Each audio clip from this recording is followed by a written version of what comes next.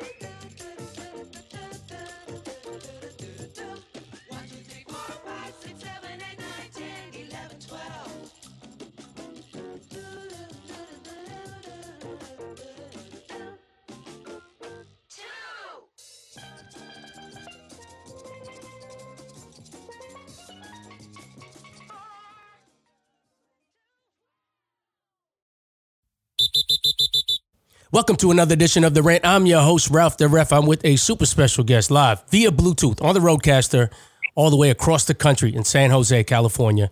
I'm in New York and it's like 28 degrees out here. He probably don't know anything about that, but I got my man. I tried to go through his whole associations and there was just too many and there was too many acronyms, but I got my man. Social media darling, somebody that just spent a whole bunch of time on the court this year, and I just followed all his stories of all the success that he had within the officiating community in the Northern California area for basketball, certified basketball official, Izzy Serrano. How are you, my friend? What's up, man? Appreciate you having me on here, brother. Man. I'm doing pretty good. Cool, man. First of all, I want to apologize for all the phone tag that we've been playing, all the DM tag that we've been playing, and it's been a long time coming because I definitely reached out to you many, many, many months ago when we didn't even have a season. So I apologize for that, man. But how you doing today? All right? Yeah, I'm doing good, man. Doing good. Can't complain. Family's healthy. That's always important to me. I'm all about family. I'm still blessed to be working. I got income coming in, so I can't complain, man. Life is good for me right now. Yeah, sounds really good, man. And I want to get into a whole bunch of different discussions and topics, but first of all, I want to congratulate you to all your success. I just was watching all of your stories and how far you got for your, state championships and all your high school games and your college games. So, it was really an inspiration for every ref to aspire to that. You're really working hard and you're really starting to see the dividends of your hard work. Would you say that this was your best season so far? Oh yeah, by far. Year 5 was definitely the most successful, humbling, appreciative season that I've had within a span of like 4 months. So many different experiences, and we'll get into the exact stuff that I went through. But by far, all the hard work that I put in behind the scenes and during the off season definitely paid off a lot this past season. Yeah, that's really good. And I just full disclosure, we're taping this on March 28th. The first time I caught wind with you, I saw this wild video, and it reminded me of like a basketball highlight tape, and it was the referee. And I've always had this in my mind that I've always done this, but I think for as long as I've been running Referee Rant, I've been completely afraid to like show my face, and I guess everyone knows my voice, but I think it was a brave thing that you showed what we do, and I always try to tell coaches and players. And, I'm a coach myself in volleyball. I think that we never get a fair shake of like we're normal people and we don't want to mess up. And, we want to do the best thing that we can do and we want to present as good as they. And no one ever thinks of it that way because we're always like, just the people that no one thinks about. But how did that come about? Just putting yourself out there, and did you think that there was going to be repercussions with assigners or just perception in general, or you felt confident from day one putting something out there like that? Man, that's such a good question. And to be honest, you're the first person that ever even asked me that question. I was always so wondering. Myself personally, I was never afraid to do it, right? Because I'm all about taking risks. Why not? If something happens, I'll get approached a certain way, and then I'll handle it. But in the long run, that video that I made at that time changed my whole entire career, and I didn't even know it at that time. Because I was just trying to. So to answer your question, I was trying to promote our younger generation of officials. I was trying to recruit some of my close friends, people around my age, because I would get asked a lot of times, like, why do you like to be a ref? How do you get paid? Like, what's the, what do we got to do to sign up? All this extra stuff, right? So I was just like, let me make something that's kind of like our generation can relate to. See how fun it can be. You know what I mean? And put that on film. And then what's the best platform, we use nowadays? Social media. Right. And I'm going to just put it out on social media.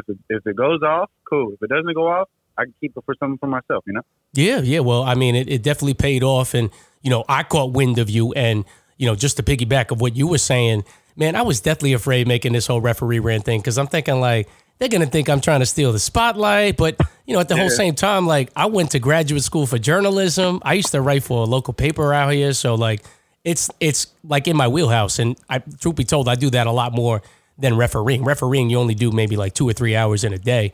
But what I came to realize is that if I love journalism and I love reffing, why don't I just combine two of those things and then just make referee rant where I'm able to share these stories. And that's why I'm really excited to connect with you because I feel like you're united in that front. But, something that you just mentioned, the genesis of why you made that video was because you wanted to inspire another generation. I'll give you a funny story. Every time, like, I'll be reffing and everyone's like, why do you like it so much? Because oftentimes when somebody's asking me about it, they think the money's crazy, no doubt about it. But they always focus on this, like 10% of it is of the yelling part, right? Like they can't get past, like, I don't want to get yelled at, but I'm like, it's not that big of a deal. I think it's funny. You know what I mean? I think it's really funny when somebody's, and I'm sure you could attest when, somebody's, I'll give you a perfect example. You do an adult league game. Isn't that a clear path foul? I'm like, I don't see any NBA players here. You know what I'm saying? And they have no idea what I'm talking about, but it's like, I'm just trying to make light of the whole situation. But what I did want to ask you is that, aside from making that video, if I was like an 18-year-old, because, this is always often the biggest regret of any official that they always say, I wish I started younger. How would you officiate that younger generation? Aside from the video, like, what would you say if you had dialogue with them? What would you say to them to convince them? You know what I mean? It's an opportunity for you to shine at a very young level, very young age. You know what I mean? I don't really know a lot of ins and outs of a signing or getting hired and getting a contract, but I know youth is always good because, the earlier you get in, the faster you can get through the fire. Yeah. And what I mean by getting through the fire is, I'm pretty sure of getting through those tough games, dealing with those coaches, getting that hostile player, getting that hostile crowd, and living through it, because that's how you get stronger and that's how you elevate. The sooner you get through that at a younger age, your mindset will change 100% clearly, not only with basketball and officiating. A big thing about reffing, it also changes your perspective on life as well. The younger you get in, it's only going to benefit you in your own personal career, the way you handle your own family, the way you carry your relationships, the way you talk to people on a daily, It just changes your whole perspective on life, and it's only the benefits for yourself. Yeah, that's another thing I would tell them. I feel like that whole regimented part of refereeing definitely compartmentalizes so many different things and organizes it in a way where you feel much more translucent, you feel much more patient, you feel much more confident, you understand what it takes to get to a certain spot, and you know what it's like to just always deal with conflict management, right? And so, these are all different attributes that I see when it comes to those types of things. But going back to just trying to promote it to younger people, I find it so hard. I don't know about you. Even though you say those things, it's like most oftentimes people still want to play. Do you find that to be true when you're on the ground trying to convince somebody to referee? Of course, 100%, because they're still young. That they're fresh out of school. They feel like they're still in their prime, right? They don't want to lose that athleticism and be a ref, because a lot of people will say refs are like the older guys that can't play anymore, so they decide to ref just stick around the game. But you can also use the same platform to be around the game of basketball at any level. You can go as high as you want, just if you can't play. And I'm a hooper because I used to play myself, right? And I still do at times. But you're 100% right about them wanting to play as opposed to being official. And that's why it's hard. Out of all the people that I've reached out on my video, I've only been successful probably maybe one or two people that I actually got hired and got them on the court for either extra cash or because they were really interested on becoming a referee. So it's very hard. Like, you're right. Out of like the amount of people that have reached out to me on that video, as you know, it went pretty viral. There was only a very few amount, less than five, probably two people that actually really took it serious and considered becoming a ref. But hey, two is better than none, in my opinion. Yeah, I was going to say, at least you had a positive impact on somebody. And I will say, though, I know that for myself, my biggest regret of officiating is probably not starting earlier. But who knew? Who would have known that I'd ref? But we always find that, people start late in life because they go, oh, I need extra cash and my kids are out of the house and now I should start reffing. And, I also want to tell the younger people, and I'll just give you a perfect example. Earlier this season, I was mentoring one of these new cats that was trying to learn how to referee. And what I usually do in the beginning is I go, what are your goals? And they tell me, I want to make it to the NBA. I try to tell them, and I try to be as realistic as possible. I'll say that there's people that are probably 4 years, and this was like a 25-year-old guy.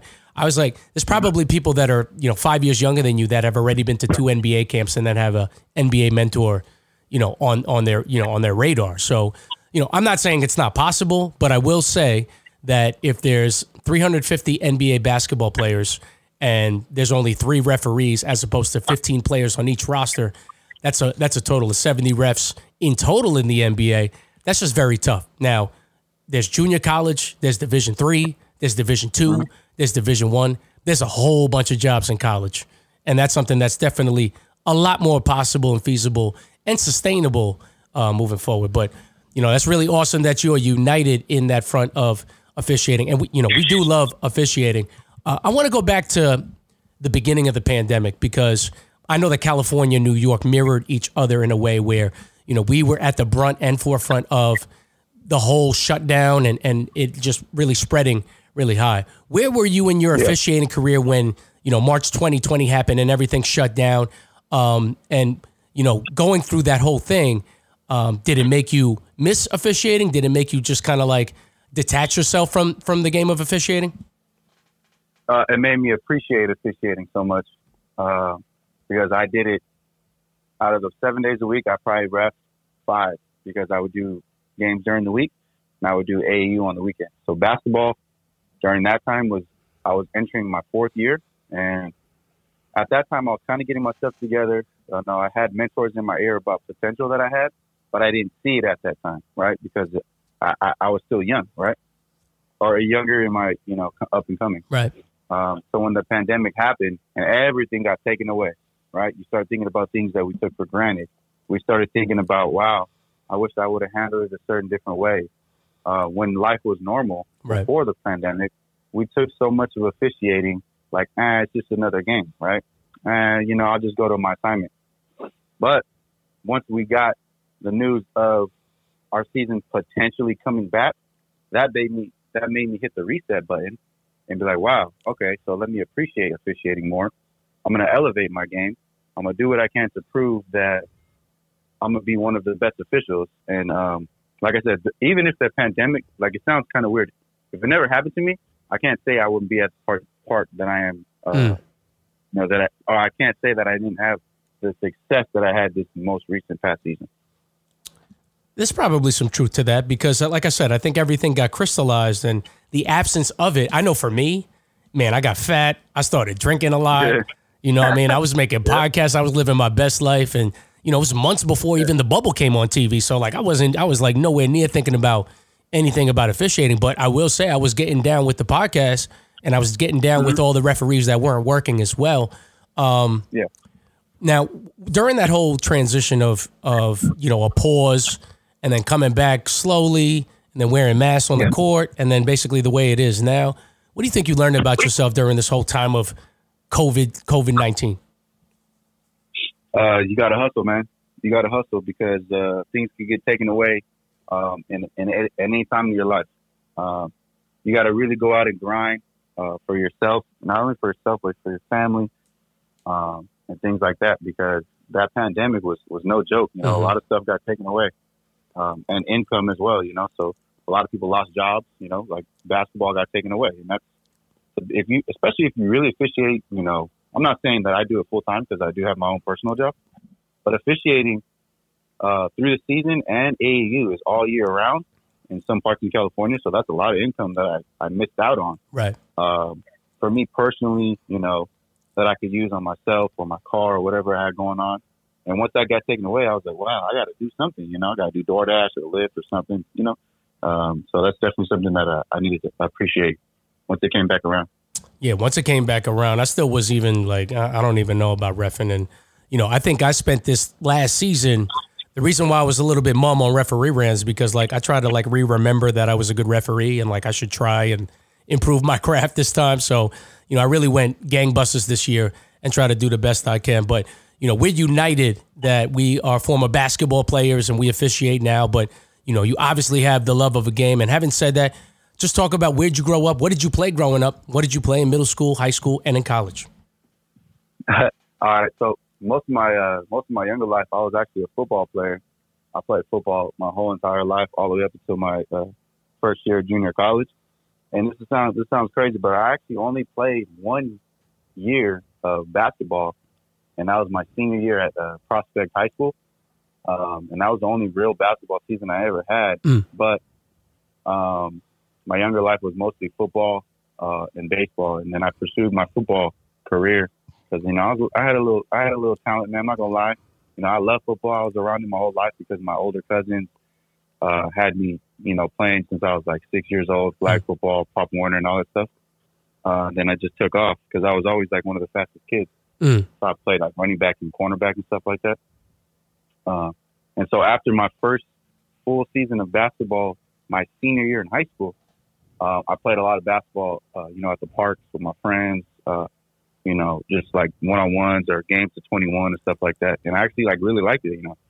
And I was like, man, I wish I would have played basketball since I was like in 6th, 7th grade, but I only really had one full season. But then after that, you know, I did my junior college at San Jose City, football, played over here. You know, I went through some family things. I ended up stopped playing, you know, had to get a job, had to get a second job to help out around the house.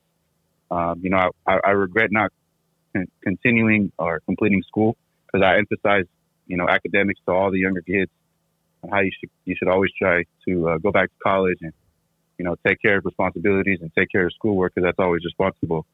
But, you know, things happened in my life. At that time, I wasn't able to complete it. And then I got a second job. And then basketball actually came back around towards me, you know, mid-20s, probably like I was 23, 24.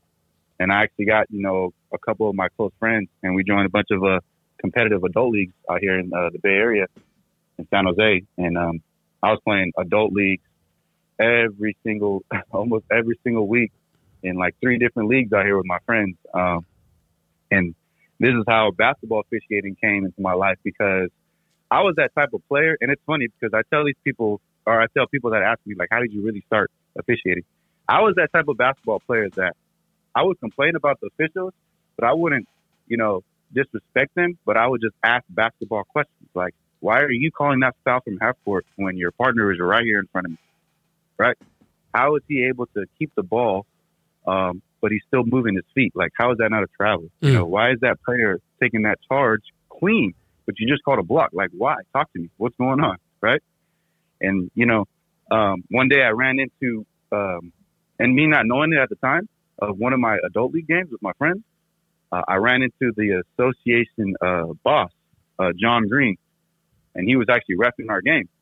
And so I was asking him a question, and at the time I didn't even know he was the boss. He was the one that was, assigning games for adult leagues and junior high and AAU and all this stuff.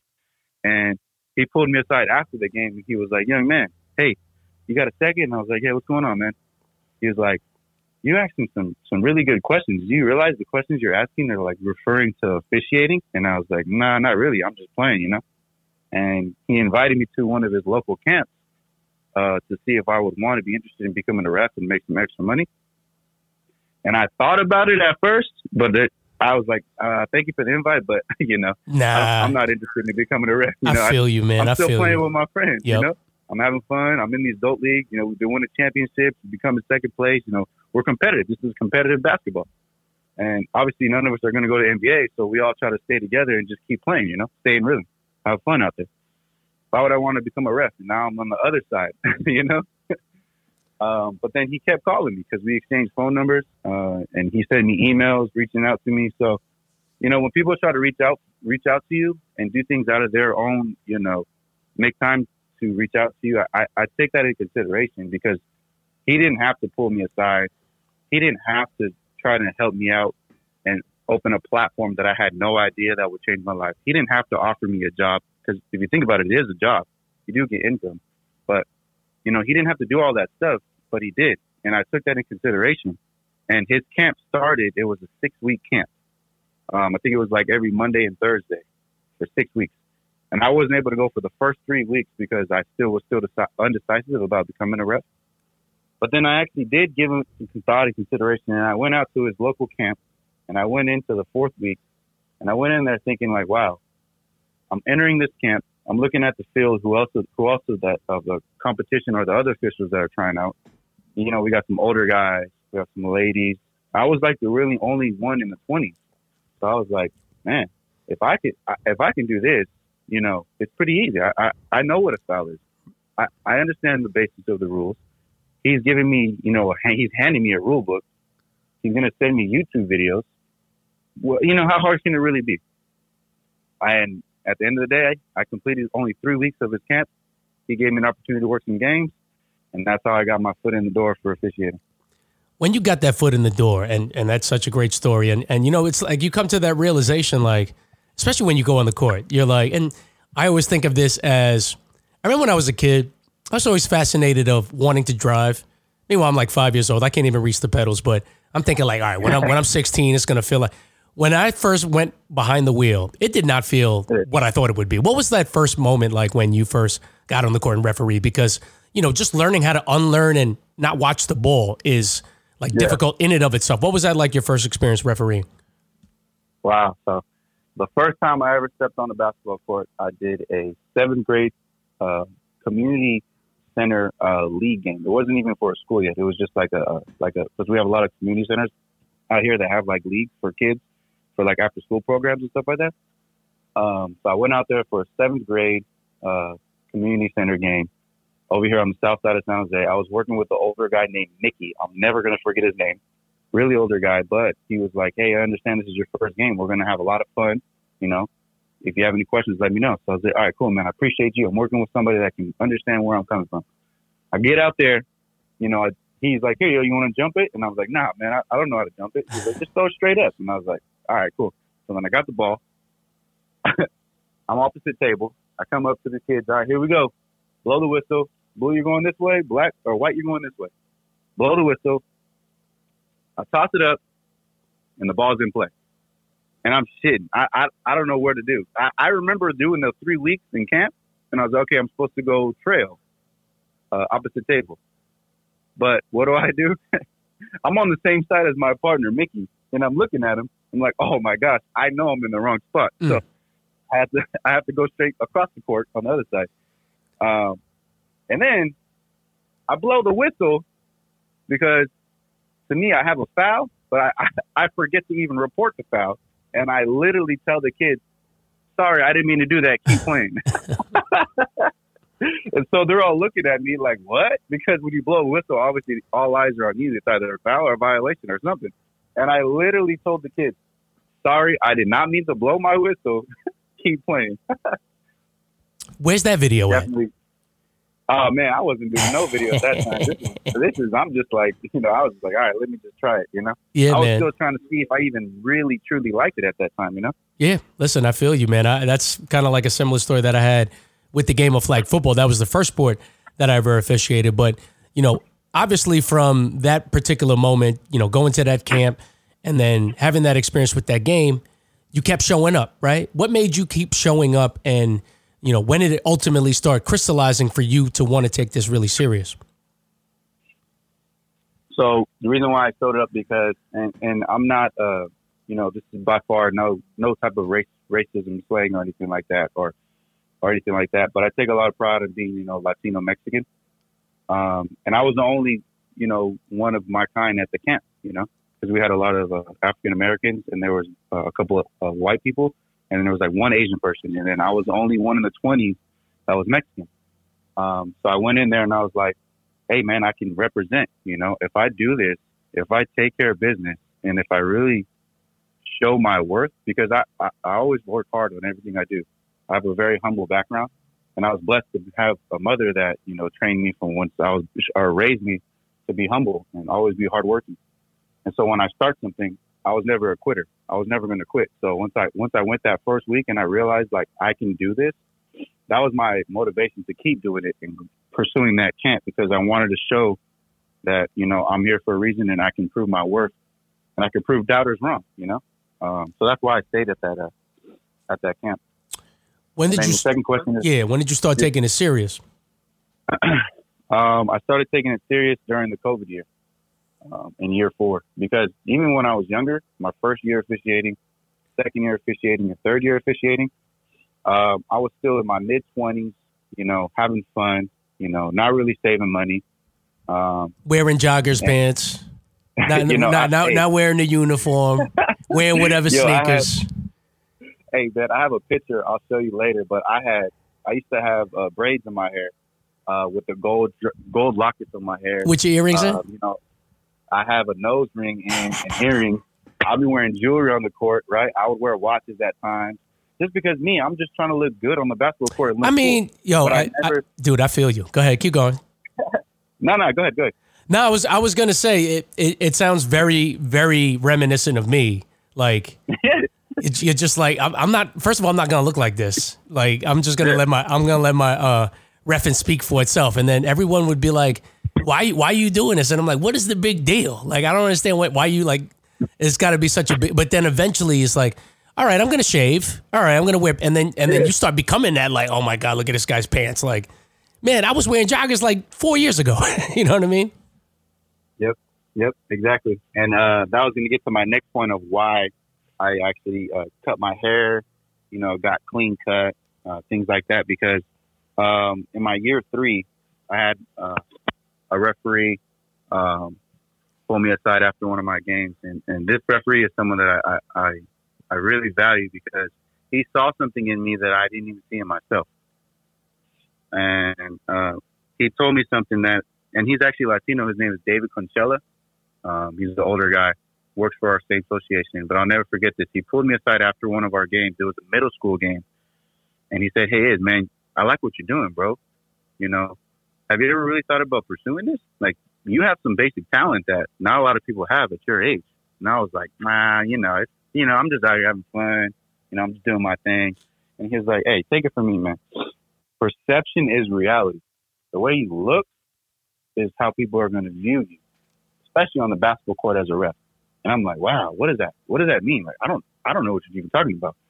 He was like, have you ever thought about cutting your hair?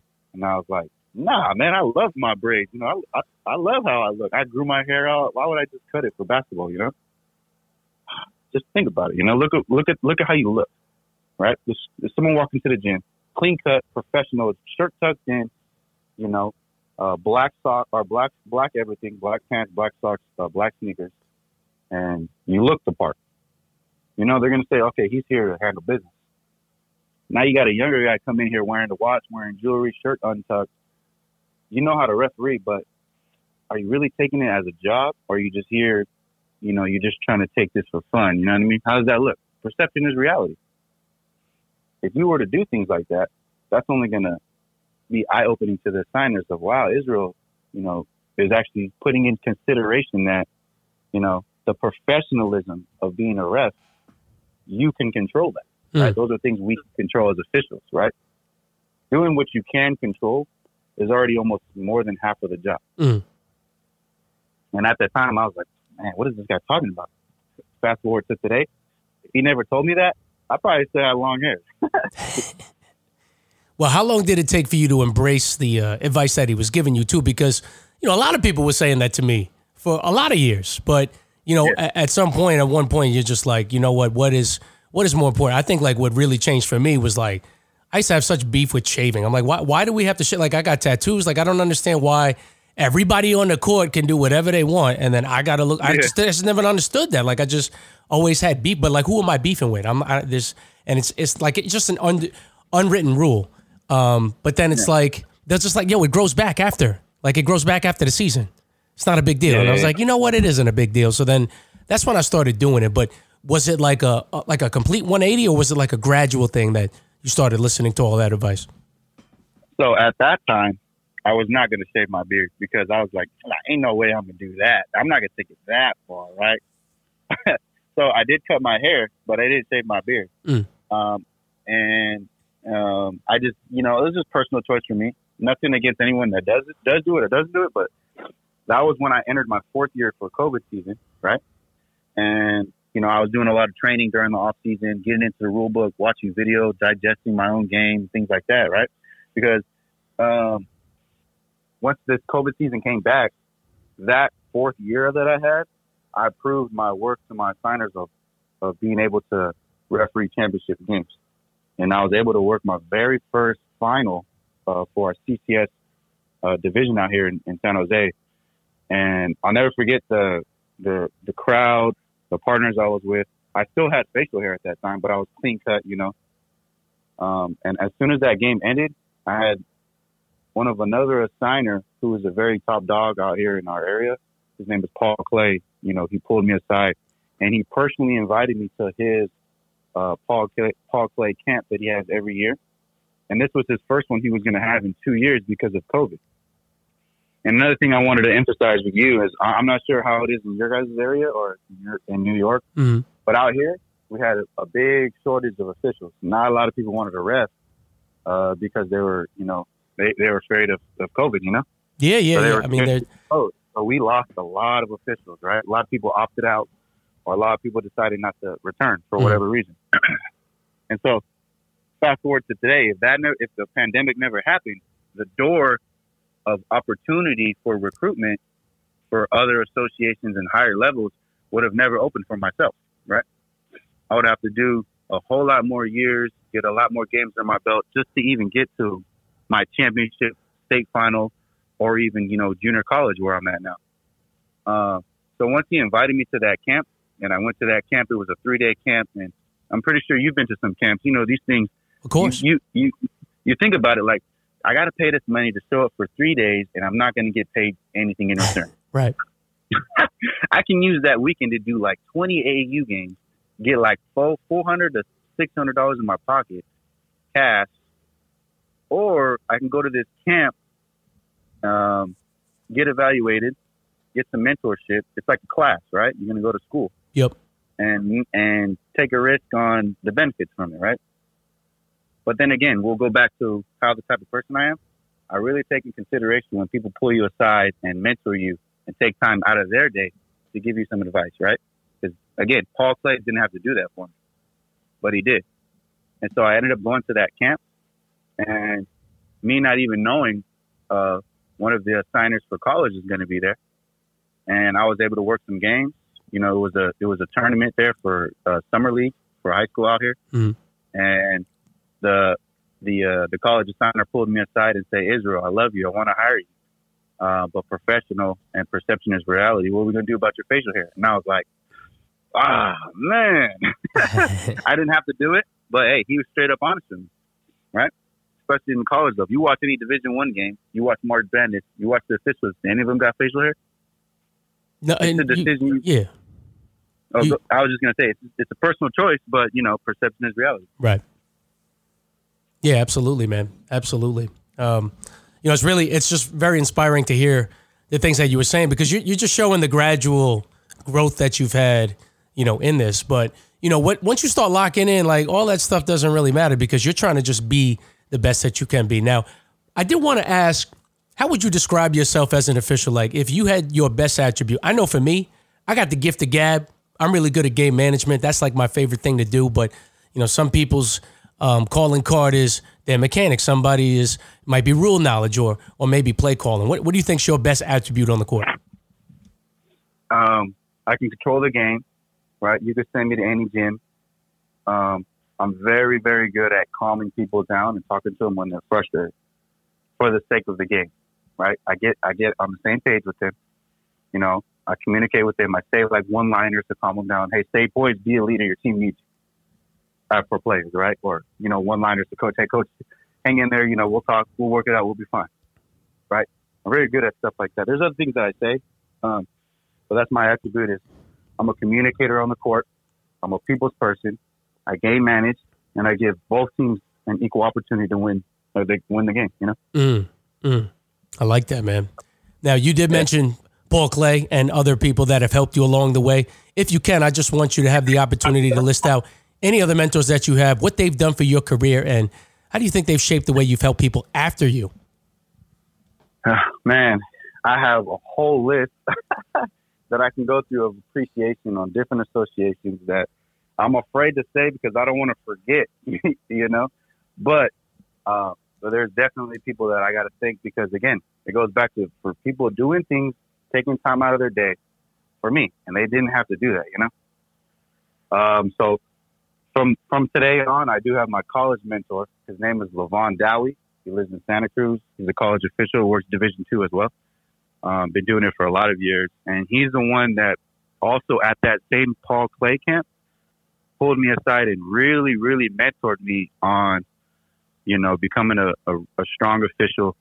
What does it take to have accurate play call accuracy? He told me something that is still sticking with me today. What is your play call accuracy? Are you 90%? Right? What is possession consequence to you? Right? And how are you a game manager? And I'm like, man, at this time, I'm like, dude, that's a lot. I don't even know how to digest that. And even fast forward to today, he's still on me on those same three things. But those three things is what I use a lot into my play calling today. So Levon Dowie is definitely someone that I'm really appreciative of. There's also another official out here that his name is Ryan Skates. Very top dog, high-level official. He just worked a state final for men's junior college. And ever since I've heard of this guy, I've watched a lot of games on him. I never personally met him until I went to that camp. And I was like, man, Ryan Skates, bro. Like, I've seen so many of your games. I see how professional you are. How do you do it? You just make it look so easy. Like, show me. How is it so easy for you? And, he's been mentoring me even to this day about demeanor, staying calm. And he'll tell this to anybody, go out there and handle your business. So he's another official that is someone that I definitely got give thanks to about that. My assigners, guys that actually give me jobs, give me game assignments. We have the Ortega family out here in San Jose. They take care of the ARC league that I work for. And they didn't have to give me that opportunity for that CCS final that I got in year 4 during COVID.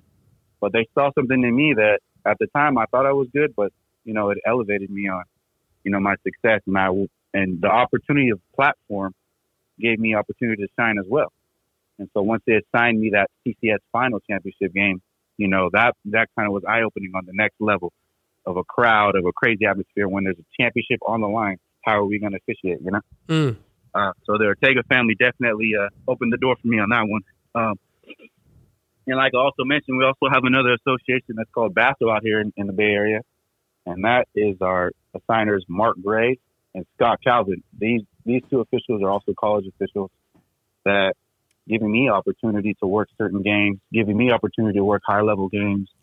Also saw things in me that I didn't see it myself at that time, will mentor me, give me feedback, tell me what I need to hear as opposed to what I want to hear, So that's something that is always good in officiating because we want to get better. We want to know what we got to do to get better. I don't want to know, what I do good. Don't tell me I look good out there because I made a good call. Scott Calvin will tell me, how was my positioning on that open look 3? Was I in position to make that call? Or was I ball watching? Things like that.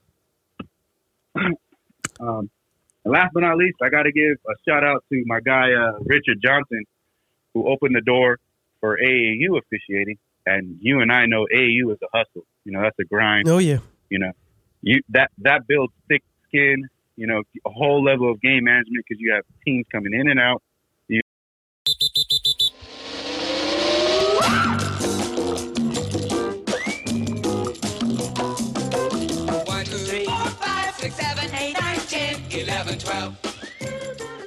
Episode 363, The Rant, Izzy Serrano, certified basketball official, taking Northern California, the internet, and the world by storm. Better late than never. Albeit a few months back, we chop it up with Izzy of his incredible journey comporting to become an elite high school and aspiring collegiate basketball official. In this spot, we discuss his love of sports, his love of officiating, the season that was, and what the future holds. All that and more. My conversation with Izzy now.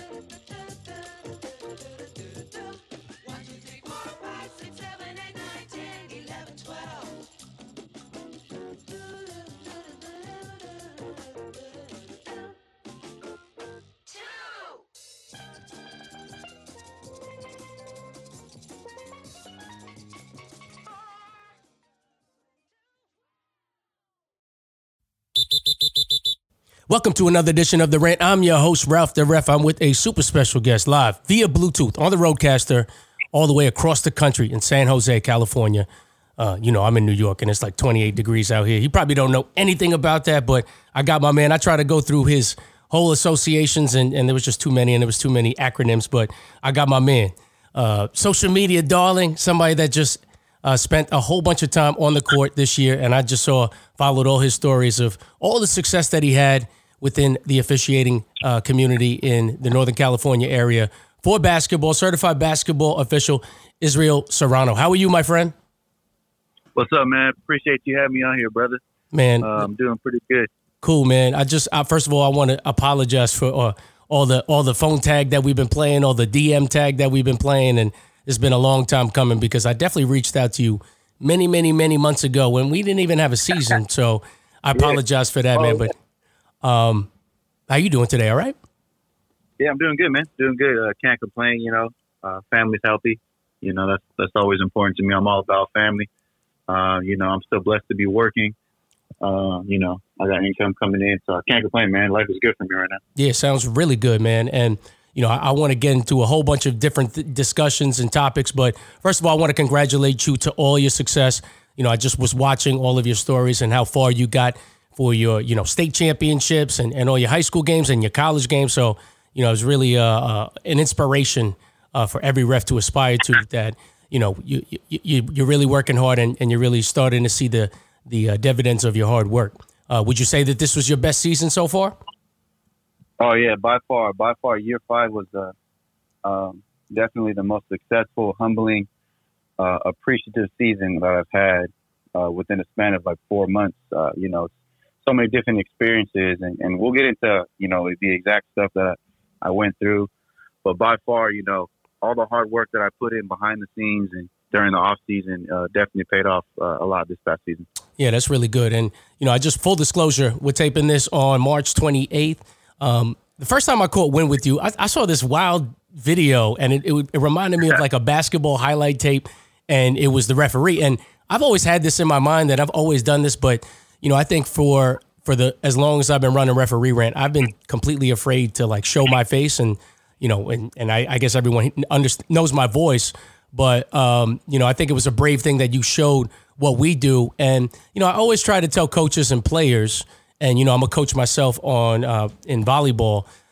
I think that we never get a fair shake of like we're normal people, and we don't want to mess up, and we want to do the best thing that we can do, and we want to present as good as they. And no one ever thinks of it that way because we're always like, just the people that no one thinks about. But how did that come about? Just putting yourself out there, and did you think that there was going to be repercussions with assigners or just perception in general, or you felt confident from day one putting something out there like that?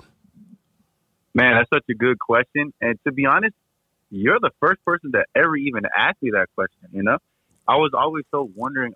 Myself personally, I was never afraid to do it, right? Because I'm all about taking risks, Why not? If something happens, I'll get approached a certain way, and then I'll handle it. But in the long run, that video that I made at that time changed my whole entire career, and I didn't even know it at that time, Because I was just trying to – so to answer your question, I was trying to promote our younger generation of officials. I was trying to recruit some of my close friends, people around my age, because I would get asked a lot of times, like, why do you like to be a ref? How do you get paid? Like, what's the, what do we got to do to sign up? All this extra stuff, right? So I was just like, let me make something that's kind of like our generation can relate to. See how fun it can be. You know what I mean? And put that on film. And then what's the best platform, we use nowadays? Social media. Right. And I'm going to just put it out on social media. If it goes off, cool. If it doesn't go off, I can keep it for something for myself, Yeah. Well, I mean, it definitely paid off. And, I caught wind of you. And, just to piggyback of what you were saying, man, I was deathly afraid making this whole Referee Rant thing, because I'm thinking like, they're going to think I'm trying to steal the spotlight. But, at the whole same time, like, I went to graduate school for journalism. I used to write for a local paper out here. So, like, it's like in my wheelhouse. And truth be told, I do that a lot more than refereeing. Refereeing, you only do maybe like 2 or 3 hours in a day.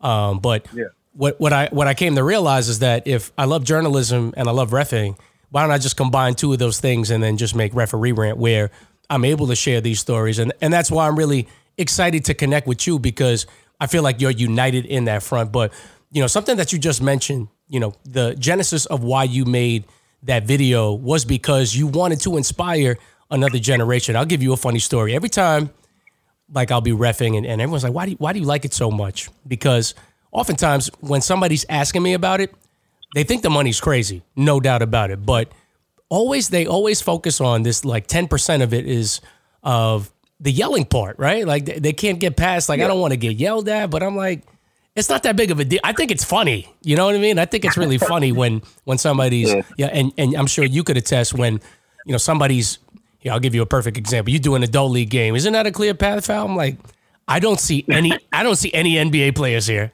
You know what I'm saying? And they have no idea what I'm talking about, but it's like, I'm just trying to make light of the whole situation. But what I did want to ask you is that, aside from making that video, if I was like an 18-year-old, because, this is always often the biggest regret of any official, that they always say, I wish I started younger. How would you officiate that younger generation? Aside from the video, like, what would you say if you had dialogue with them? What would you say to them to convince them? You know what I mean? It's an opportunity for you to shine at a very young level, very young age. You know what I mean? I don't really know a lot of ins and outs of a signing or getting hired and getting a contract, but I know youth is always good, because the earlier you get in, the faster you can get through the fire. Yeah. And what I mean by getting through the fire is, I'm pretty sure you know it, getting through those tough games, dealing with those coaches, getting that hostile player, getting that hostile crowd, and living through it, because that's how you get stronger and that's how you elevate. You know, the sooner you get through that at a younger age, your mindset will change 100% clearly, not only with basketball and officiating. The big thing about reffing, it also changes your perspective on life as well. And the younger you get in, it's only going to benefit you in your own personal career, the way you handle your own family, the way you carry your relationships, the way you talk to people on a daily, you know? It just changes your whole perspective on life, and it's only the benefits for yourself. Yeah, that's another thing I would tell them. I feel like that whole regimented part of refereeing definitely compartmentalizes so many different things and organizes it in a way where you feel much more translucent, you feel much more patient, you feel much more confident, you understand what it takes to get to a certain spot, and you know what it's like to just always deal with conflict management, right? And so, you know, these are all different attributes that I see when it comes to those types of things. But you know, going back to just trying to promote it to younger people, you know, I find it so hard. I don't know about you. Even though you say those things, it's like most oftentimes people still want to play. Do you find that to be true when you're on the ground trying to convince somebody to referee? Of course, 100%, because they're still young. That, you know, they're fresh out of school. They feel like they're still in their prime, right? They don't want to lose that athleticism and be a ref, because a lot of people will say refs are like, you know, the older guys that can't play anymore, so they decide to ref just to stick around the game. But you can also use the same platform to be around the game of basketball at any level. You can go as high as you want, just if you can't play. And I'm a hooper because I used to play myself, right? And I still do at times. But you're 100% right about them wanting to play as opposed to being official. And that's why it's hard. Out of all the people that I've reached out on my video, I've only been successful probably maybe one or two people that I actually got hired and got them on the court for either extra cash or because they were really interested on becoming a referee. So it's very hard. Like, you're right. Out of like the amount of people that have reached out to me on that video, as you know, it went pretty viral. There was only a very few amount, less than five, probably two people that actually really took it serious and considered becoming a ref. But hey, two is better than none, in my opinion. Yeah, I was going to say, at least you had a positive impact on somebody. And I will say, though, you know, I know that for myself, my biggest regret of officiating is probably not starting earlier. But who knew? Who would have known that I'd ref? But we always find that, you know, people start late in life because they go, oh, I need extra cash and my kids are out of the house and now I should start reffing. And, you know, I also want to tell the younger people, and I'll just give you a perfect example. Earlier this season, I was mentoring one of these new cats that was trying to learn how to referee. And what I usually do in the beginning is I go, what are your goals? And they tell me, I want to make it to the NBA. I try to tell them, and I try to be as realistic as possible. I'll say that there's people that are probably 4 years, and this was like a 25-year-old guy. I was like, there's probably people that are, you know, 5 years younger than you that have already been to 2 NBA camps and then have a NBA mentor, you know, on their radar. So, you know, I'm not saying it's not possible, but I will say that if there's 350 NBA basketball players and there's only 3 referees as opposed to 15 players on each roster, that's a total of 70 refs in total in the NBA. That's just very tough. Now, there's junior college, there's Division III, there's Division II, there's Division I. There's a whole bunch of jobs in college. And that's something that's definitely a lot more possible and feasible and sustainable moving forward. But, you know, that's really awesome that you are united in that front of officiating. And, we do love officiating. I want to go back to the beginning of the pandemic because I know that California and New York mirrored each other in a way where, you know, we were at the brunt and forefront of the whole shutdown and it just really spreading really high. Where were you in your officiating career when, you know, March 2020 happened and everything shut down? And, you know, going through that whole thing, did it make you miss officiating? Did it make you just kind of like detach yourself from the game of officiating? It made me appreciate officiating so much because I did it out of the 7 days a week. I probably ref 5 because I would do games during the week and I would do AAU on the weekend. So basketball during that time I was entering my 4th year.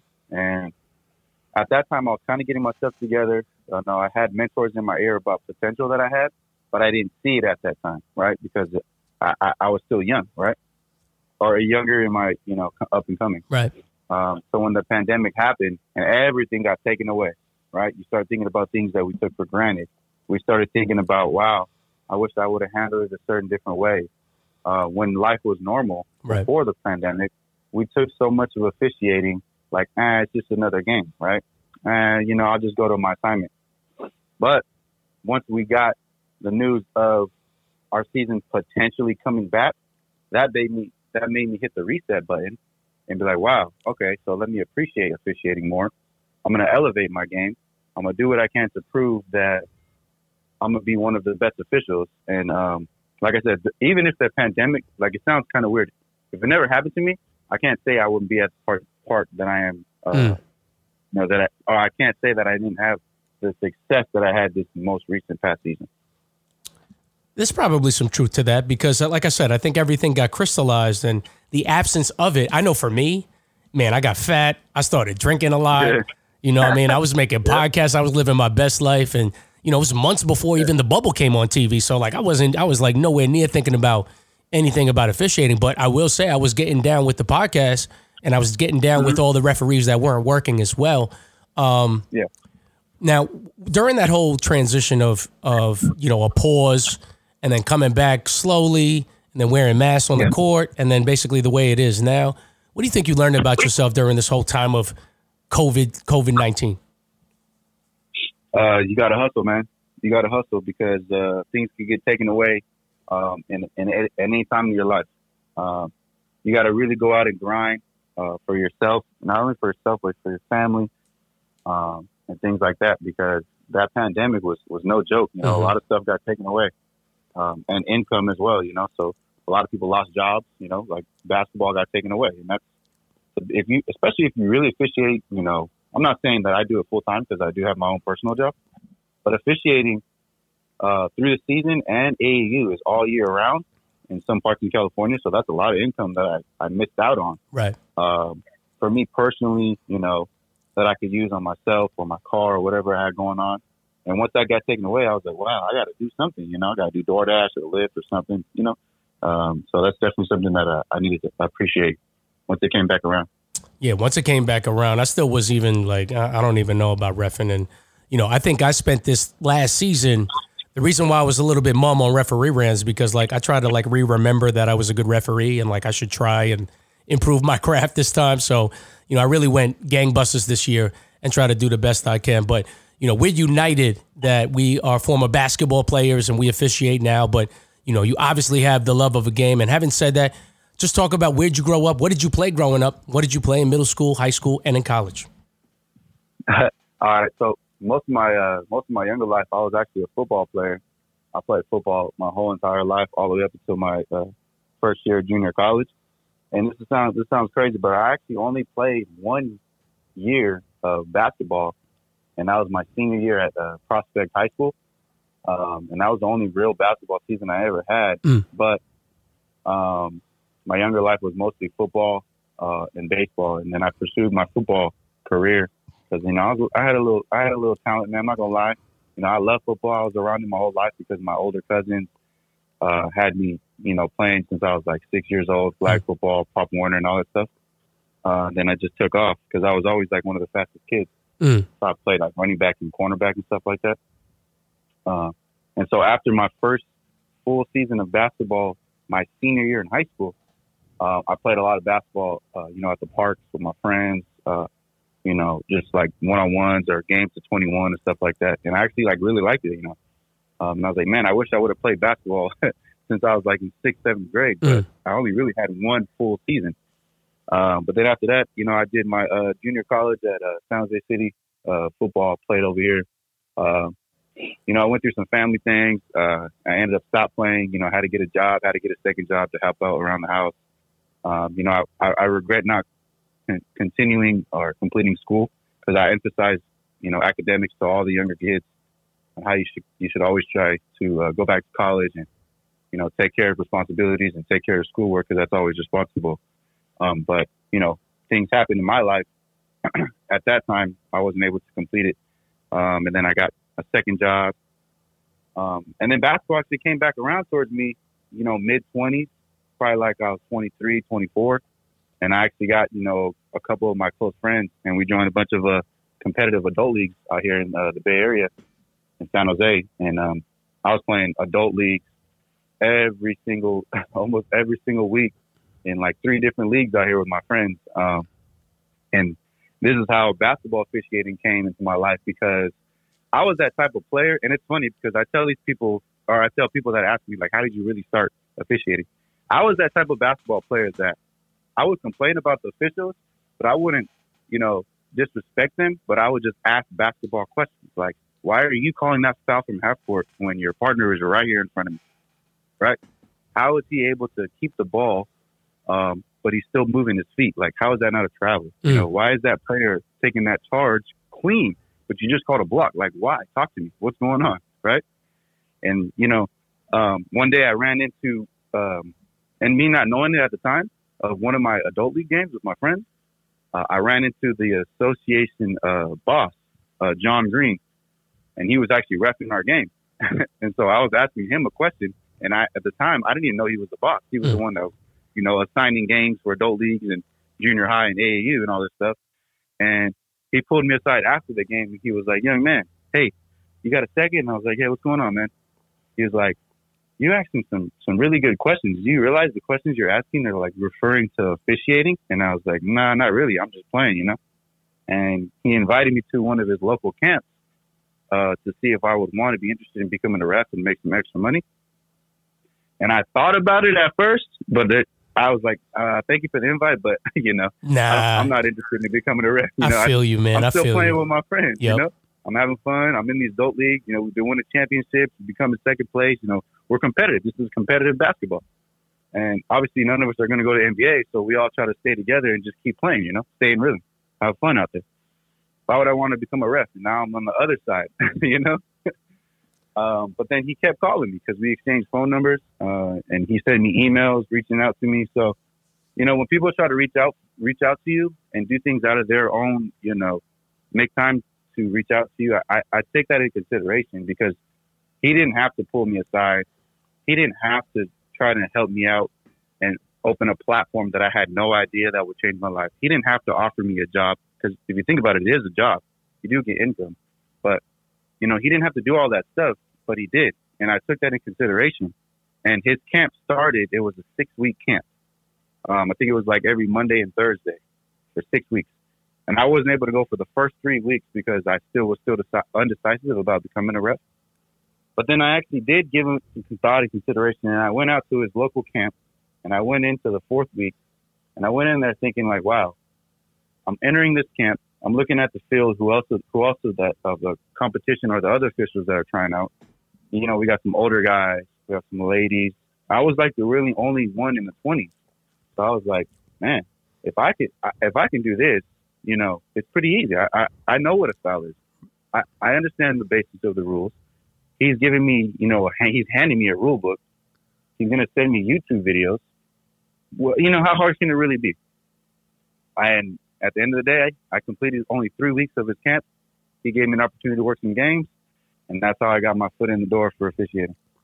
When you got that foot in the door, and that's such a great story, and it's like you come to that realization, like, especially when you go on the court, you're like, and I always think of this as, I remember when I was a kid, I was always fascinated of wanting to drive. Meanwhile, I'm like 5 years old. I can't even reach the pedals, but I'm thinking like, all right, when I'm 16, it's going to feel like, when I first went behind the wheel, it did not feel what I thought it would be. What was that first moment like when you first got on the court and referee? Because, just learning how to unlearn and not watch the ball is like difficult in and of itself. What was that like, your first experience refereeing? Wow. So the first time I ever stepped on the basketball court, I did a 7th grade community center league game. It wasn't even for a school yet. It was just because we have a lot of community centers out here that have like leagues for kids for like after school programs and stuff like that. So I went out there for a 7th grade community center game over here on the south side of San Jose. I was working with an older guy named Nicky. I'm never going to forget his name. Really older guy, but he was like, hey, I understand this is your first game. We're going to have a lot of fun. If you have any questions, let me know. So I was like, all right, cool, man. I appreciate you. I'm working with somebody that can understand where I'm coming from. I get out there, he's like, "Hey, yo, you want to jump it?" And I was like, "Nah, man, I don't know how to jump it." He's like, "Just throw it straight up." And I was like, "All right, cool." So then I got the ball. I'm opposite table. I come up to the kids. All right, here we go. Blow the whistle. Blue, you're going this way. Black or white, you're going this way. Blow the whistle. I toss it up, and the ball's in play. And I'm shitting. I don't know where to do. I remember doing those 3 weeks in camp, and I was like, okay, I'm supposed to go trail, opposite table. But what do? I'm on the same side as my partner, Mickey, and I'm looking at him. I'm like, oh my gosh, I know I'm in the wrong spot. So I have to go straight across the court on the other side. And then I blow the whistle because to me, I have a foul, but I forget to even report the foul. And I literally tell the kids, sorry, I didn't mean to do that. Keep playing. And so they're all looking at me like, what? Because when you blow a whistle, obviously all eyes are on you. It's either a foul or a violation or something. And I literally told the kids, sorry, I did not mean to blow my whistle. Keep playing. Where's that video Definitely. Oh, man, I wasn't doing no video at that time. I'm just like, I was just like, all right, let me just try it, Yeah, I was man. still trying to see if I even really, truly liked it at that time, Yeah, listen, I feel you, man. That's kind of like a similar story that I had with the game of flag football. That was the first sport that I ever officiated. But, obviously from that particular moment, going to that camp and then having that experience with that game, you kept showing up, right? What made you keep showing up, and when did it ultimately start crystallizing for you to want to take this really serious? So the reason why I showed up because, and I'm not, this is by far no type of racism slang or anything like that, or anything like that. But I take a lot of pride in being, Latino Mexican. And I was the only, one of my kind at the camp, because we had a lot of African Americans, and there was a couple of white people. And then there was like one Asian person. And then I was the only one in the 20s that was Mexican. So I went in there and I was like, hey, man, I can represent, if I do this, if I take care of business, and if I really show my worth, because I always work hard on everything I do. I have a very humble background, and I was blessed to have a mother that, trained me from once I was, or raised me to be humble and always be hardworking. And so when I start something, I was never a quitter. I was never going to quit. So once I went that first week and I realized like I can do this, that was my motivation to keep doing it and pursuing that camp, because I wanted to show that, I'm here for a reason and I can prove my worth and I can prove doubters wrong, So that's why I stayed at that camp.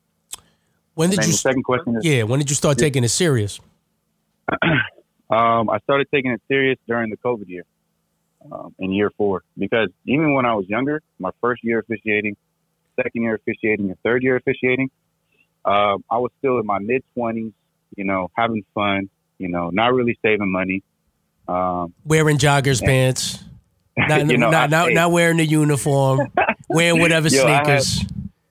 Hey, man, I have a picture I'll show you later, but I used to have braids in my hair with the gold lockets on my hair. With your earrings in? I have a nose ring and earrings. I'll be wearing jewelry on the court, right? I would wear watches at times. Just because I'm just trying to look good on the basketball court. I mean, cool. Dude, I feel you. Go ahead. Keep going. No, go ahead. No, I was going to say, it sounds very, very reminiscent of me.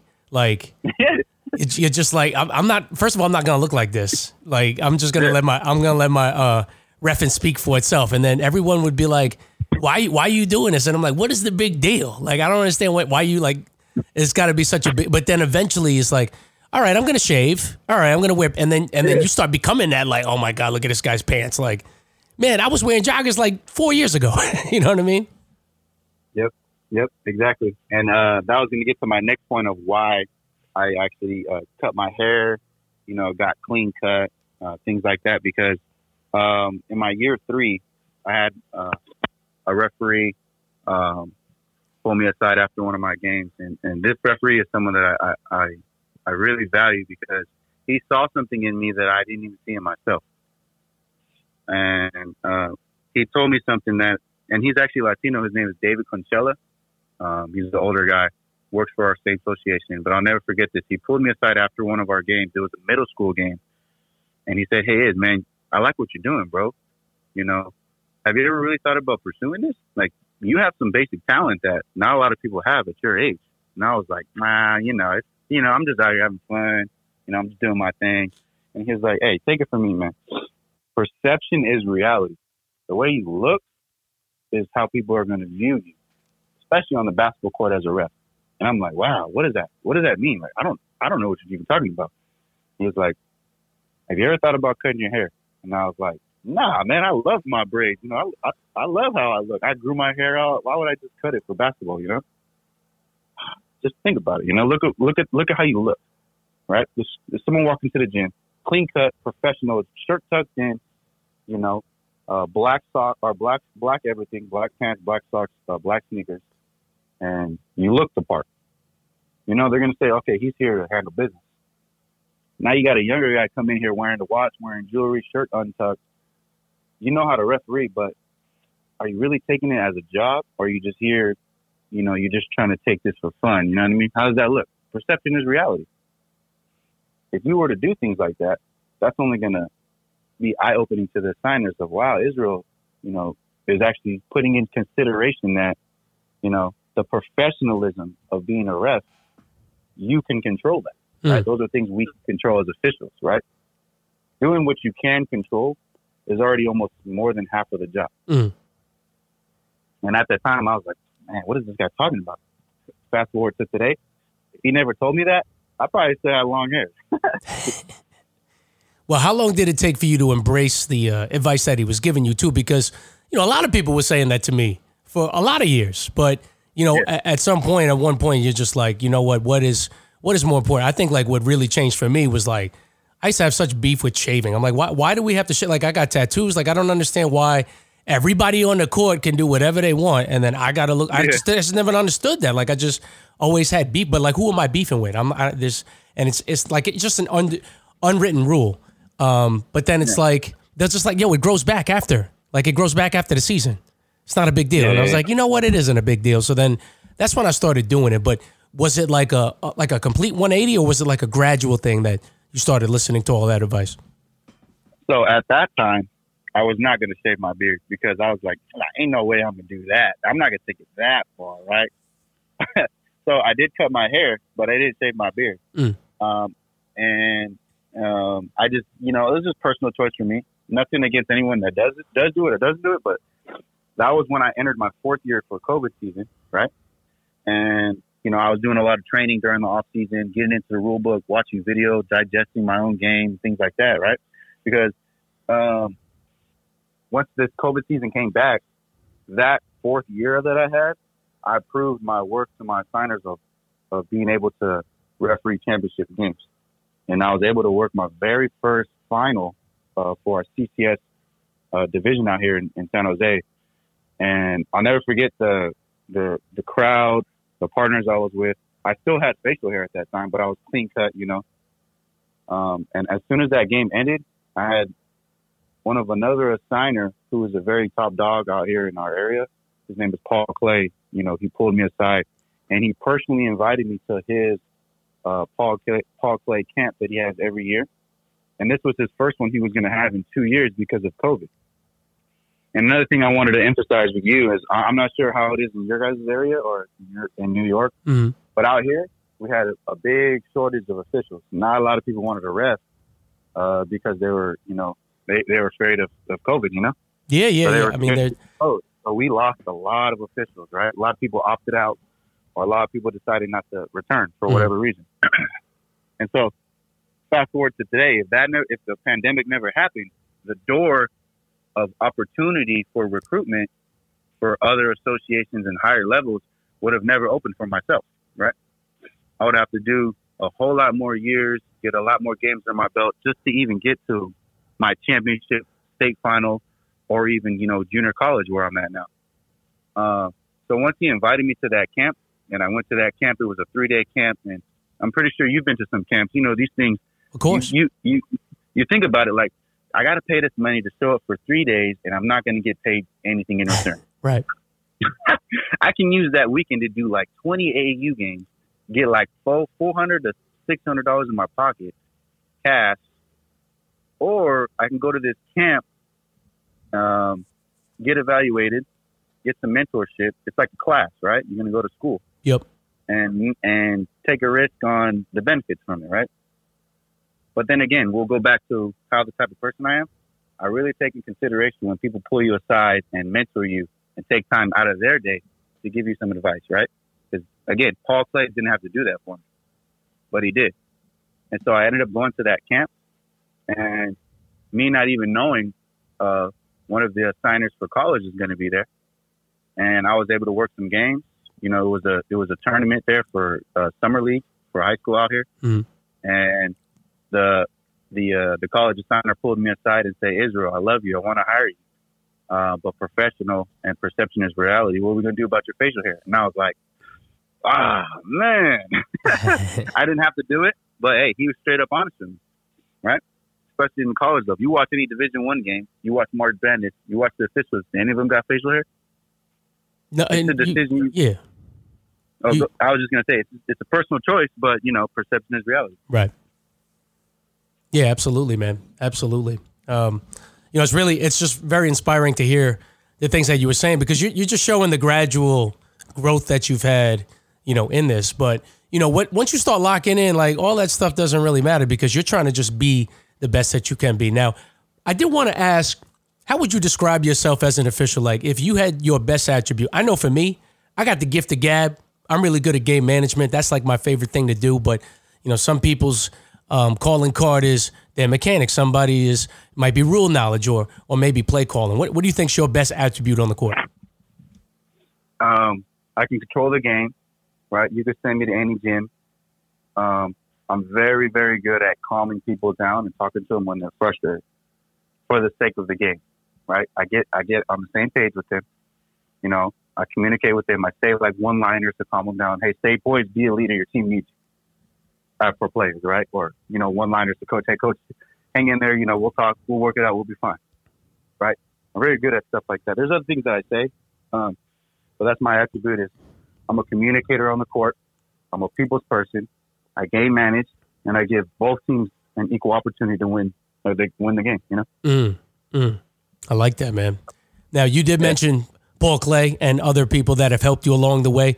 If you can, I just want you to have the opportunity to list out any other mentors that you have, what they've done for your career, and how do you think they've shaped the way you've helped people after you? Man, I have a whole list that I can go through of appreciation on different associations that I'm afraid to say because I don't want to forget, you know. But there's definitely people that I got to thank because, again, it goes back to for people doing things, taking time out of their day for me, and they didn't have to do that, you know. So from today on, I do have my college mentor. His name is Levon Dowie. He lives in Santa Cruz. He's a college official, works Division II as well. Been doing it for a lot of years. And he's the one that also at that same Paul Clay camp pulled me aside and really, really mentored me on, you know, becoming a strong official. What does it take to have accurate play call accuracy? He told me something that is still sticking with me today. What is your play call accuracy? Are you 90%? Right? What is possession consequence to you? Right? And how are you a game manager? And I'm like, man, at this time, I'm like, dude, that's a lot. I don't even know how to digest that. And even fast forward to today, he's still on me on those same three things. But those three things is what I use a lot into my play calling today. So Levon Dowie is definitely someone that I'm really appreciative of. There's also another official out here that his name is Ryan Skates. Very top dog, high-level official. He just worked a state final for men's junior college. And ever since I've heard of this guy, I've watched a lot of games on him. I never personally met him until I went to that camp. And I was like, man, Ryan Skates, bro. Like, I've seen so many of your games. I see how professional you are. You know, how do you do it? You just make it look so easy. Like, show me, how is this so easy for you? And, you know, he's been mentoring me even to this day about demeanor, staying calm. And he'll tell this to anybody, go out there and handle your business. So he's another official that is someone that I definitely got give thanks to about that. You know, my assigners, guys that actually give me jobs, give me game assignments, We have the Ortega family out here in San Jose. They take care of the ARC league that I work for.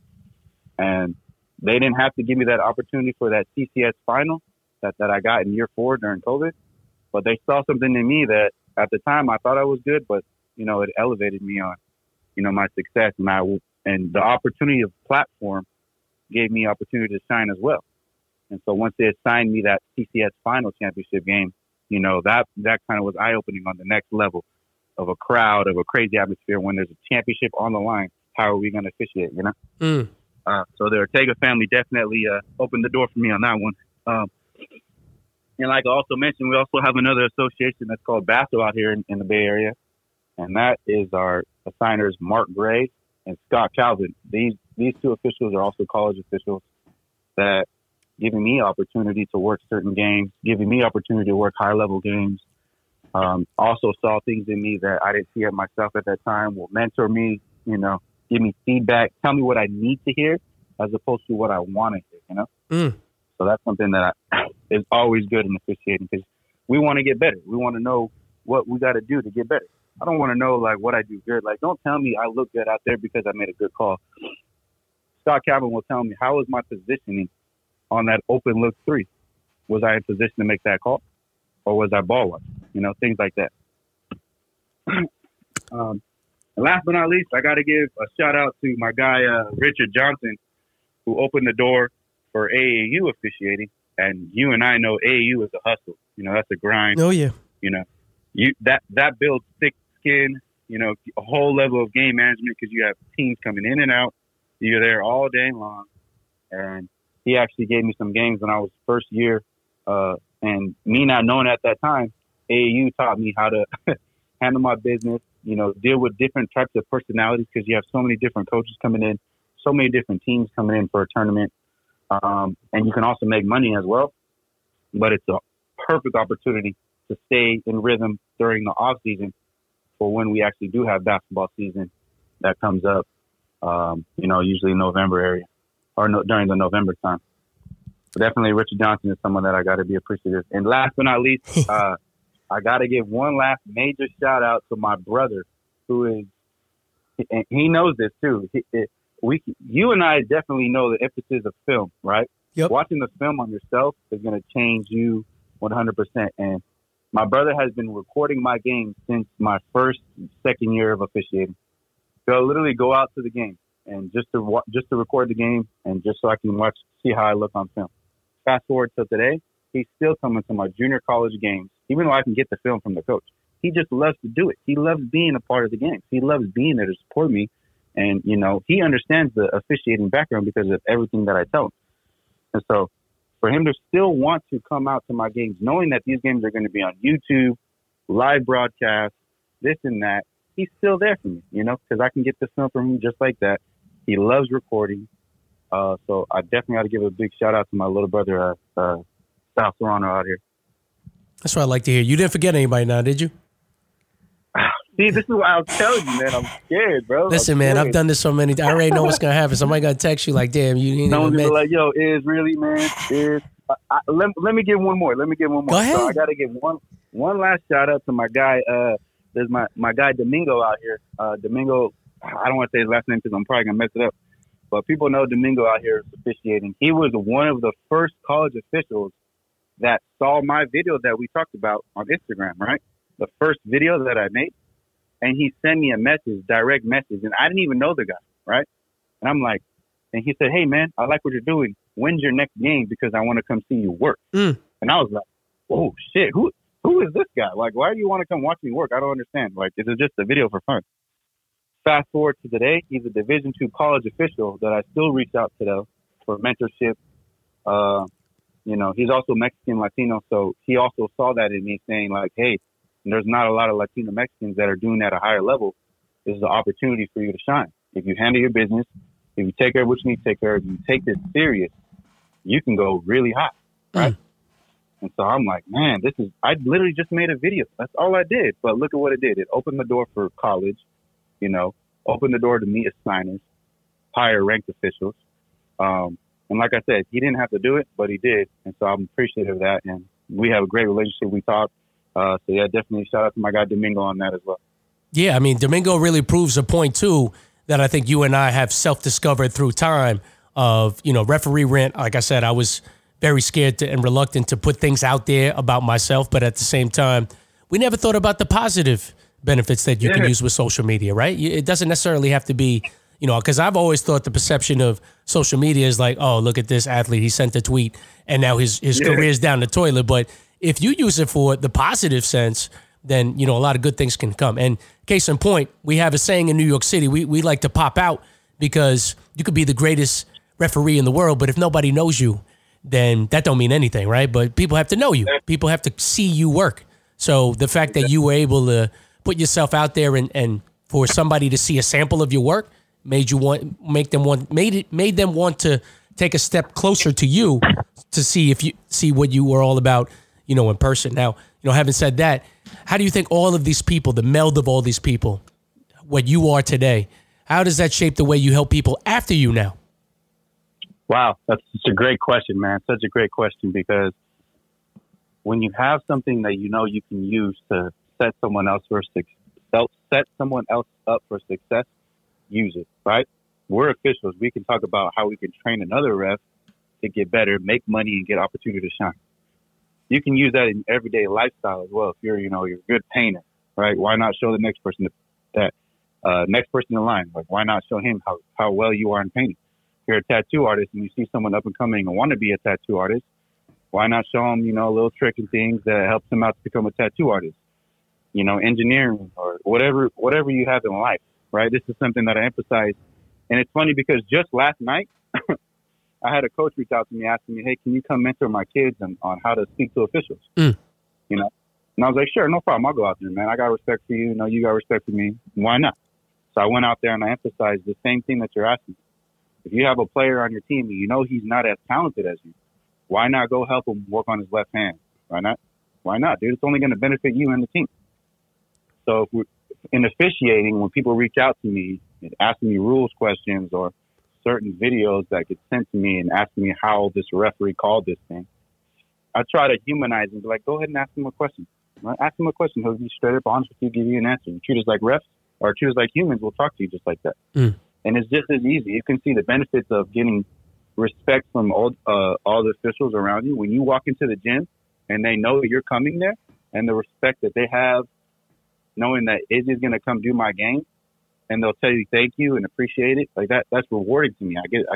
That's a part of why I work so hard, because of the respect that comes with it. It's mutual. It goes both ways. And that's something that we can talk to people that you're up and coming and you're wondering why you're interested in becoming an official.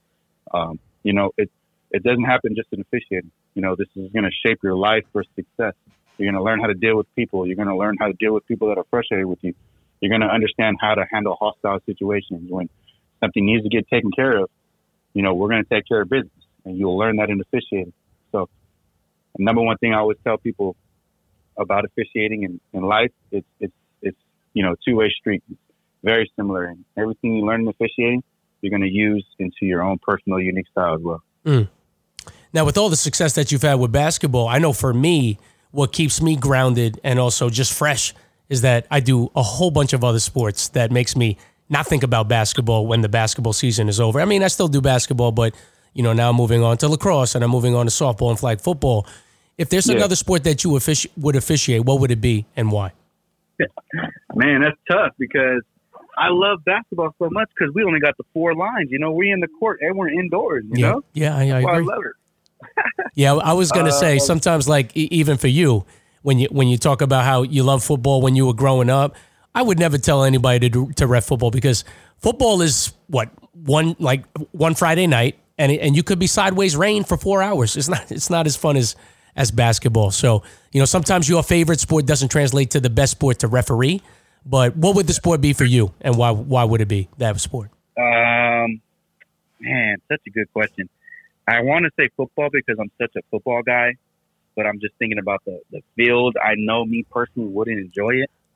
I'd probably say if I could do another sport to officiate, I'll probably do baseball, be an umpire behind the plate or on the sidelines. it's big, but it's not a lot of running. We're kind of stationary. And I was a baseball guy when I was younger as well, so I probably try out some baseball. Okay. Well, I'll tell you one thing. I've been a baseball official for 6 years, and it's like the cheat code because my eye speed, based on just like the pitching going behind the plate, I mean, nothing's going to be anything faster than that. So like when there's above the rim play, it's not nearly as fast as a fastball.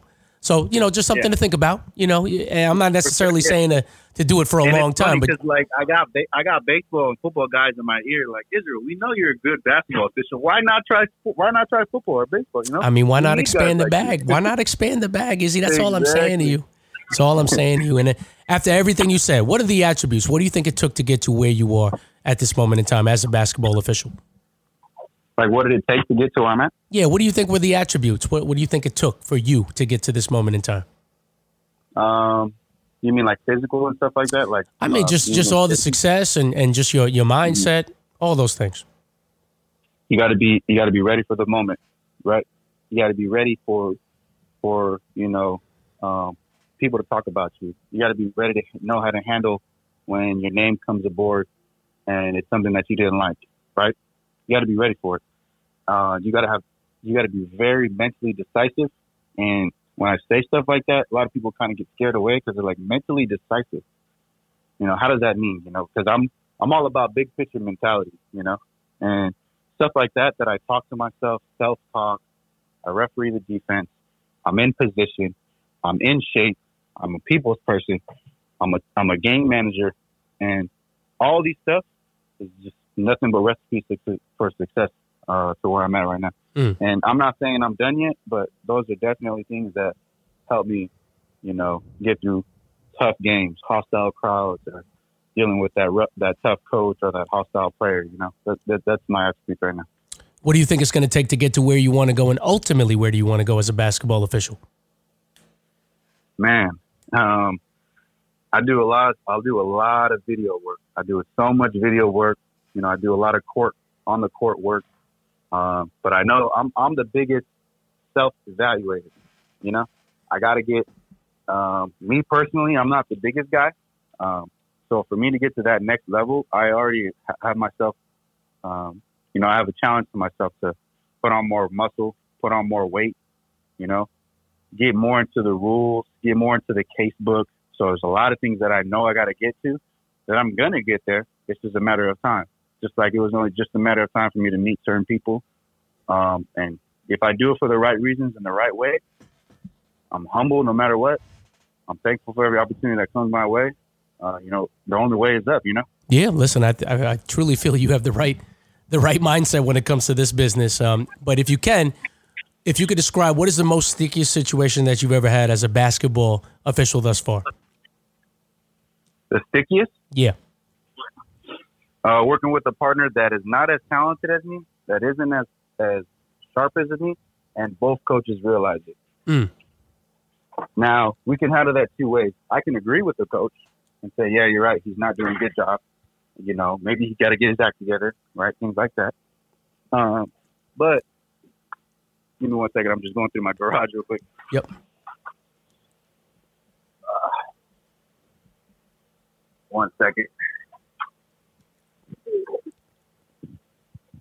One time I had a game and my partner was having a bad day. It was reflecting the way he was calling the game, things like that. And both coaches were like, man, what's going on? Izzy, can you talk to him? Like, what's going on? And it was tough because we had a crowd, game was good, things like that. And, I pulled him aside and said, hey, man, I got your back, bro. Don't worry about nothing that's going on. Don't worry about what nobody says. I'm going to handle this for you. I'm going to take care of all the extra stuff. I'm going to handle both coaches' tables. Just do what you do. Stay in your primary. I got everything else, right? Because I wanted to make him feel comfortable because I knew everyone in the gym felt like he was doing a bad job. And me personally, I saw some things on how he was working. He's having a tough day. He's going through things, right? Just like we're humans. We go through certain things. And in the long run, both coaches came to me after the end of the game and said, I don't know what you told your partner at halftime, but he definitely cleaned up the game towards the end. So we were able to get out of it good. It was tough because when somebody's not doing something well, and you have the opportunity to help them out, or calm them down, or get them back. Basically hit the reset button for him. And that's what I did in that game, and it was tough because if I had not done that and I just let him keep doing what he was doing, we would have been, and then they would have started talking about me. Yeah, y'all both looking bad for sure. Exactly, and I'm trying to get out alive because we had a crowd, Yeah. So that's definitely something that I'll never forget. Conversely, thus far, what do you think is your best moment thus far as a basketball official? CIF NorCal State Final this past season. I was actually evaluated as well. I got some feedback on how I did and things like that. I don't want to get too much into that because I'm not about boasting my own ego or something like that. But I got some feedback that I knew that I worked hard for, right? And he told me stuff that were kind of marginal, small things. But I went into that game ready for it, and I came out of that game knowing that damn, I worked my ass off for this one game. All the training, all the AAU, all the mentorship, all the video work, and the rules breakdown, and the days that I spend just literally meeting up with people just to watch film on 2 plays. It sounds crazy, but all that added up was all beneficial, knowing that I'm a NorCal State final official. I like the sound of that, man. Hey, man, open invite anytime you're in New York City. You can come and get that smoke, man. It's a lot different out here. Hey, man, I'm a game manager, man. I'm going to go out there and take care of business. Yeah, I'm just saying, this is New York people are a lot different. That's all I'm saying. I hear you. I know the basketball a little different out there, too, but hey, I'm ready for it. I'm sure you can handle your business, man. But I got 2 more questions, man. Basketball and officiating has brought so much in your life, man. What does it mean to you? What has it given to you in your life? Basketball has definitely changed my life on my everyday lifestyles. It's shown me how to handle myself, how to view myself. It really emphasized on controlling things that you can control as a human being, right? What can we control as a human being? We can control how we show up to work. We can show up how professional we are. We can control how we look, right? We can control how we manage our own money. And if you view that as an official, right, it's all recipes for success. And it's gotten me to a point and a platform where I'm successful, I'm happy, I got respect for my peers and community. That same rules or that same morals and, training I've used in my life as well, right? I'm not saying I'm the richest guy. I'm not saying I have the best job or the flyest car. I'm actually, funny, I'm actually carless right now, going through getting a new car. But these are things that I use in my everyday lifestyle, talking to people, understanding both sides, right? Big picture mentality on life. And that's definitely what officiating has benefited me and to my everyday lifestyle today. So now that the season is over and you can definitely self-reflect and say that it was thus far the best, most successful season that you've had, what does the future hold? What is this summer looking like for you?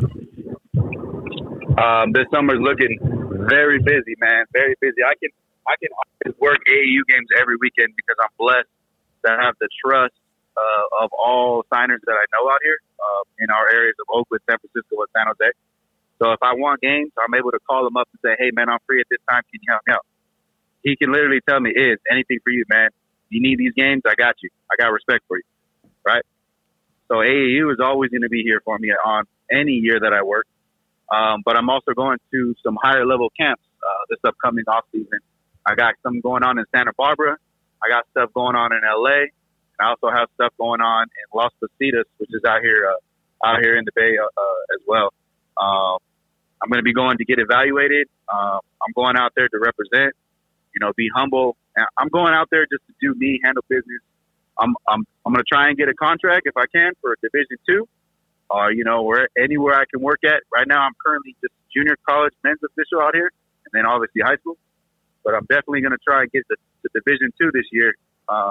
And if I get it, cool. If I don't, I'm going to enjoy the experience of knowing what I got to get better at, Yeah, I was going to say, even if you don't get it, which I don't think you will be denied, just think of it as not yet, right? Because your time is coming.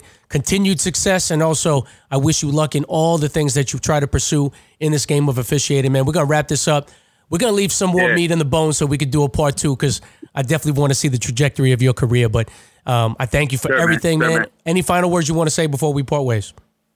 Yeah, definitely, man. I want to thank the podcast for also reaching out to me, giving me the opportunity to tell my story, shed some shine light on how it was on becoming official, how it can change my life, giving the opportunity for others. If they're interested, the training and the mentorship is there, You can always send me a message or reach out to someone that you might hear or know, and the opportunity is there. The point if you really want to or really want to pursue it. And one last thing I want to say on your podcast, man, I actually have a documentary video of me being mic'd up. It's actually going to drop after this podcast is released, and I wanted to let you guys know first that I'm going to be having a mic'd up video of me doing a morning to night. We're working a doubleheader JV and a varsity game with my production crew that I have, and that's going to be dropping real soon. I just want to let everybody know on your podcast that be ready for that one because we put a lot of work into that one. It's about like a 12 to 15 minute video as well. That's fire, man. Can I get a little preview before we drop that? Yeah. You'll see the whole video if you want, man. I got you, man. I would love to see that, man. It shows how we are as humans, right? Yeah. Humanized rep. Right? I'm an everyday person now. I got bills and responsibilities, relationships and family, all that stuff. And I talk about it in that video. And I do things before the game. And, I talk about what I like to train or what I like to think about before going into the game. And I'm driving in my car. I'm pulling up. I got a camera crew with me. I'm mic'd up. I talk to certain people before the game. And then we have the JV varsity game. We do a pregame. We do a halftime talk, post game. All of that stuff is going to be in the video, and everyone will see the process of how it is to do a doubleheader at a high school, and how much fun it is, and opportunity for you if people are interested. I love to see that, man. Appreciate your time, man. It's gonna be dope. Izzy Serrano. Yeah, man, appreciate you. Anytime, man. Izzy Serrano or Ref Is. This is Ralph the Ref. This is The Rant. We are signing out. Peace. Yes, sir.